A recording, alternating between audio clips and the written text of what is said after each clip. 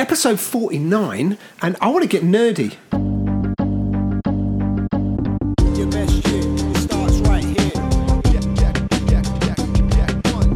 Your best shit, it starts right here. Perhaps the best is this one. Well, I like every other week. You're not. So we were talking in the last episode about retention is revenue, right? And we talked about a few different things around that. And I want to get nerdy just because I think one of the things that's really important from a business perspective, and for everyone that's involved in business, whether it's your company or you're an employee in the business, there's one thing that everyone needs to understand more of and most people don't want to, and that's their numbers. And I think one of the big things around the numbers is, what does it cost you to acquire a new customer? See, when you said numbers, I thought, because of all my health scares, blood pressure numbers and temperature, because my blood pressure, just to let you know today, was 121/62. That's good. Which has been the best it's been virtually all year. So I was super excited that I knew my numbers. Then you went all technical and nerdy to say, what does it cost to acquire a new customer? I told you I was going to get nerdy. I mean, if we're going to talk health numbers for a minute, I can tell you a story. It's actually around my pulse, my heart rate. But maybe we'll come back to that one because I'll do the other bit. But remind me if one of us remembers, we'll come back to that bit. But the thing I was going to say is, like, how much it costs you to acquire a new customer, okay? And that's a number I think every business should know. You know, if we're doing marketing and advertising and, you know, the number of sales calls and all this kind of stuff, every activity that it takes to land a new customer, what does that cost? And then ask yourself, how much do you spend on retention? Because we were talking in the last episode about, like, churn, particularly on mobile phones and insurance and stuff like that, where, you know, companies give a better deal to new people because they want to win new clients, which means they lose clients, which means you end up with a revolving door. And if you've got a revolving door, you don't grow a business. You know, for every customer you gain, you lose a customer, or for every two you gain, you lose a customer. You're not really growing, right? Not at the rate you could be if you kept those existing ones. So my big question is, what does it cost you to win a new client? But also, how many more clients would you keep if you spent a percentage of that? And the amount, you know, the percentage will vary depending on the numbers involved. If you spent a percentage of that, making that client feel special so that you can retain them. Okay, and there's the key word, that when people emotionally buy into you and they're made to feel special, and that's no different with friends and everything else that we have in our lives, that when we're made to feel special, so I think I may have shown you when you first came to my house that, you know, last week I arrived at a client and there were some phenomenal new animal sweets. Yep. And they were, I think, from Marks and Spencer's, and the total cost of what they probably bought me was probably £3.50. Yep. If they had bought me a bottle of wine, which goes back to what we're talking about, personal needs, and I don't drink, the wine, I'm sure, would have been more expensive. I wouldn't have wanted it. I wouldn't have felt special, wouldn't have appreciated it. And I could have thought, what a silly client. They know I don't drink. If we look after him well with some chocolate monkeys, and that, I mean, there were some banana-shaped, there were some monkey-shaped bananas, whatever it was, in a chocolate. I was, like, so excited. And then what was interesting, and it's what happens often in business, I then go on social media to tell people how lovely my client is. Absolutely. Which goes back to that stage about retaining customers. Do you remember the old days of going to a hotel and you had to pay to get on Wi-Fi? Yes. And then you realised that if they let you have it free, you would check into a hotel, and then first thing you do on social media is check in. Well, it's one of the things, actually. I mean, so a social media platform that I'm not aware that anyone's still using anymore. There used to be this thing called Foursquare. I don't know if you're familiar with Foursquare, but Foursquare was almost like a competition to become the mayor of a particular location. Okay, so it would be like, you know, Neil's just checked in at the Holiday Inn Basingstoke or whatever, and is now the mayor because he's checked in more times than anyone else, right? And actually, I used to work for a business that had its head office in Basingstoke, and I used to go to Basingstoke on a pretty regular basis, and I always stayed in the same hotel, which was actually the Hilton, because they gave me free Wi-Fi for being in their, like, honours membership program thing. And I would check in there, and I was the mayor of the Hilton Hotel Basingstoke, even though I didn't live in Basingstoke, right? So you're right. It's those kind of little things that can make a big difference and kind of keep that buy-in going. But you're also dead right that you've got to think carefully when you give people gifts. I had a friend of mine. I did some stuff to help him out in his business, and he had, I should say, a managing director that was running the company for him. And the managing director that was running the company at the time sent wine to my home as a thank you.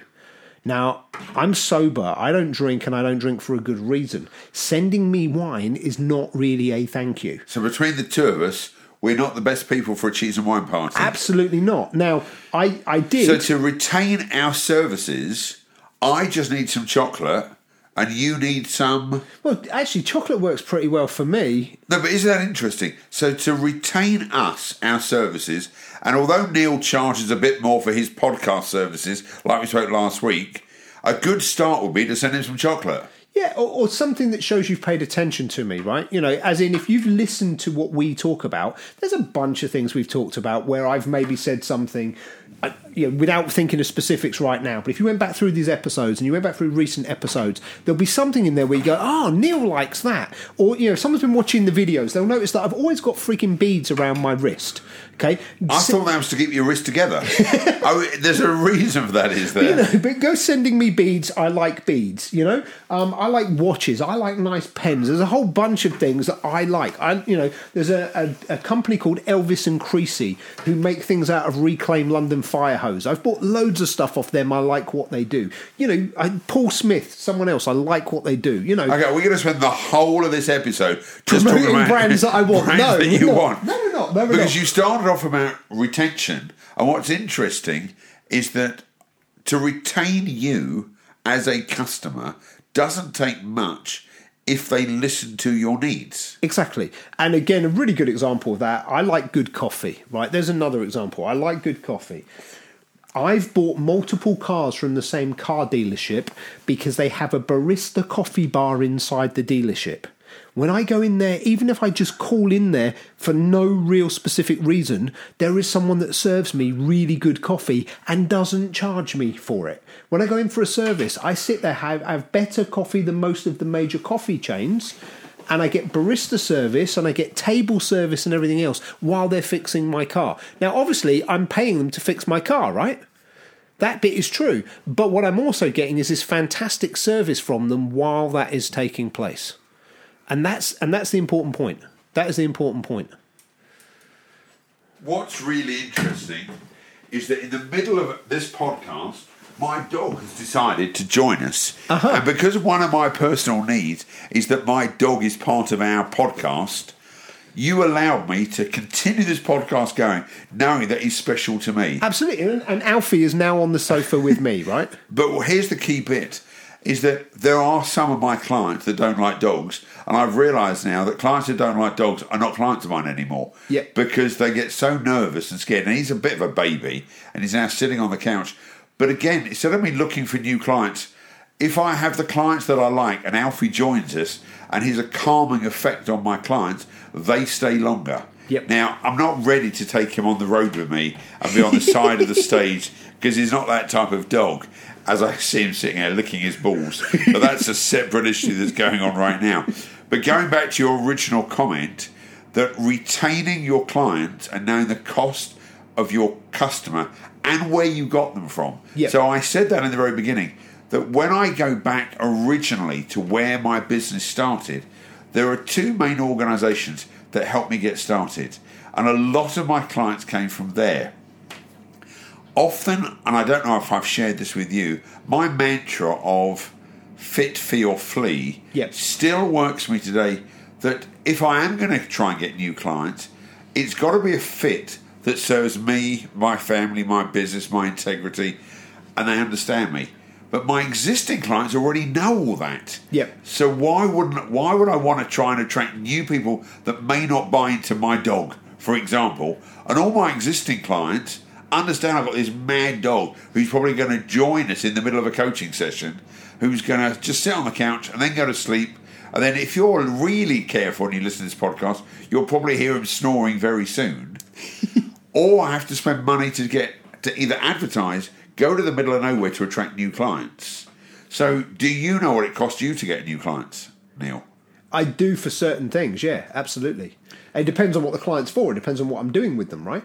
But there are certain activities where I know exactly what it cost me to win someone. I also know that if I look after people when they're working with me, they keep working with me. And you've probably got some clients who've been with you for years and years and years because they stick with what they know. Absolutely. And we all do it, don't we? If we've got somebody we know, like, and trust, why do we look for somebody else?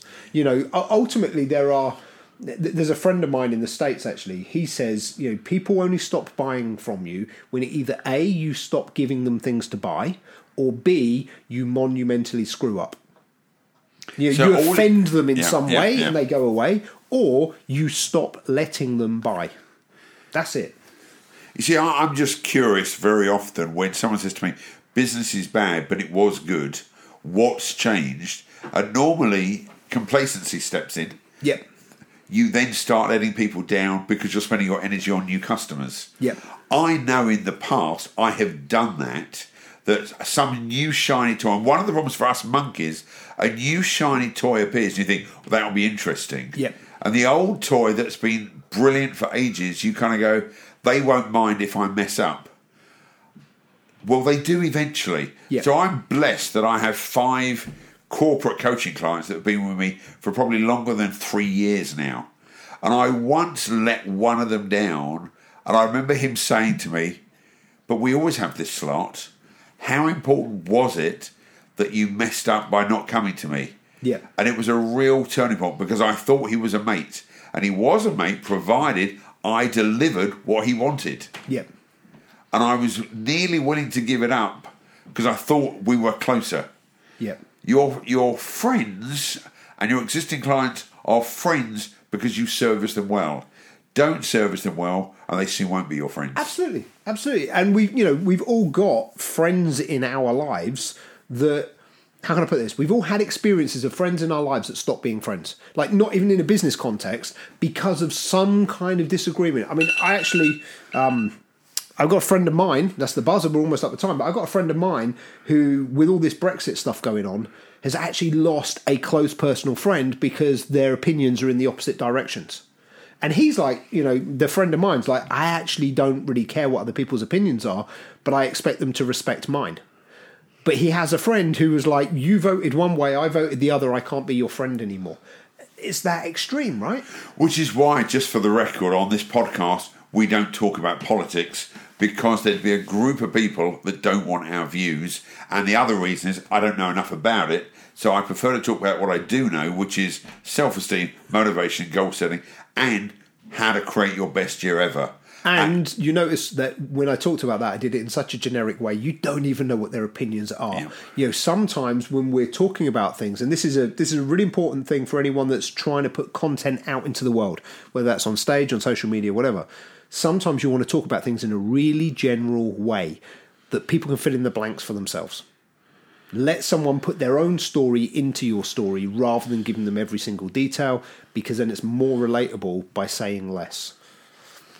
And less is more always. Yeah, and if less is more, we're already over on time, so we should probably end. We should, but you know what the people should do before we finish is leave a review on all the big platforms and register for Your Best Year Starts Now, because we are getting really close now to the conference of the year. Yep, so go to bestyearstartshere.com/priority. That is bestyearstartshere.com/priority. Stick your details in and we will speak to you very, very soon. Oh, and that thing that I said at the beginning I was going to talk about, we'll do that next week. Your best year, it starts right here.